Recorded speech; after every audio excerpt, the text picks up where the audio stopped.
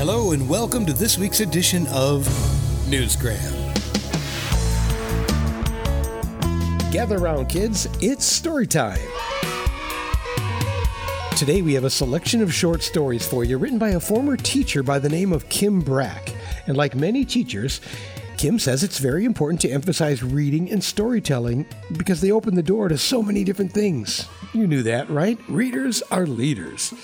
As a teacher, she always encouraged her students to read and share story time with their parents or guardians or someone else. And not just go home and sit down with the latest tablet or smartphone or anything like that. I try to get them to understand that in their life, there's room for both of them. And you can probably relate to this. I mean, for me, it was always hard to not let the kids spend too much time in front of the television. I mean, when I grew up, there really wasn't that much on at all, especially after school, and cartoons were only on the weekends.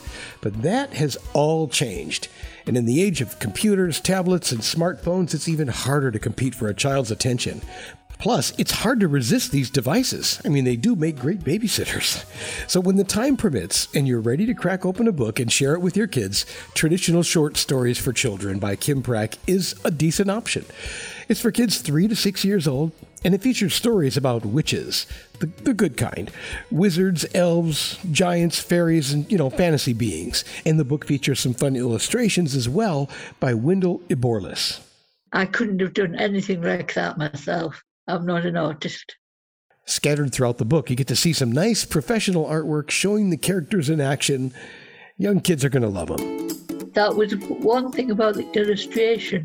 With the younger children, the illustrations were there, so you could talk about the very colourful illustrations. And the cover features a nice example of the illustrations. Here you get to meet Freddy, the foolish frog. And the thing about Freddy is, he is very foolish. All the other frogs avoided him because he spoiled their game with his silliness. This made him very lonely. Here's an audio sample read by Mandy Kaplan. All the young frogs avoided Freddy because he was so silly, and he spoiled all their games. He had no friends, and he was a very lonely frog. One day, however, Freddy saved the lives of all the frogs in the pond. This is how it happened. It was a lovely sunny day. There had been no rain for weeks, and the pond was beginning to dry up. Now, frogs cannot live if their pond dries up. They need water and damp places to live in. What can we do? Everyone was asking. All the frogs were talking about the problem. Shall we move to another pond? One frog asked. That won't be much use, said another. In this hot weather, all the ponds will be drying up. I know, said a third frog. We could go and ask the wizard to cast a spell to make it rain. But he lives miles away and it's a very dangerous journey, said the first frog. Anyway, he wouldn't listen to us. It's the only thing that might work, though, said the second frog.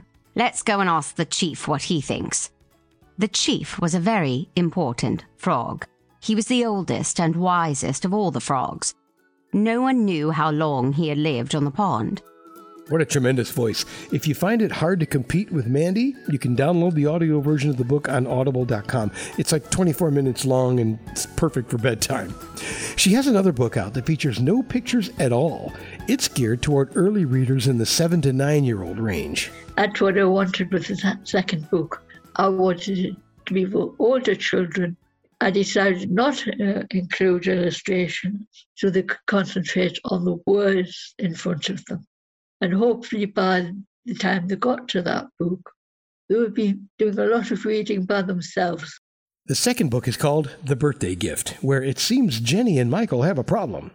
When they set out to buy their father's birthday present, they found that some thugs also wanted the same present.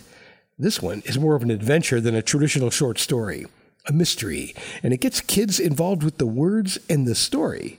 It's all part of her plan to get kids hooked on reading. I've encountered parents who don't have any interest in reading or encouraging the children. So that's why I place so much importance on encouraging children. That's important to me. And hopefully get some reasonable books on the shelves for people to choose from. There are some bad eggs out there as well. Not the ones published by Ex Libris like this one. thankfully, this author has a very easy-to-spell name. So if you do a search on Kim Brack, you'll find all of her books. And if you can't spell Kim Brack, then you haven't been doing enough reading. And that's okay. There's no time like the present to start. There's a link for you right here in the show's description. And that will close the book on this edition of Newsgram from webtalkradio.com.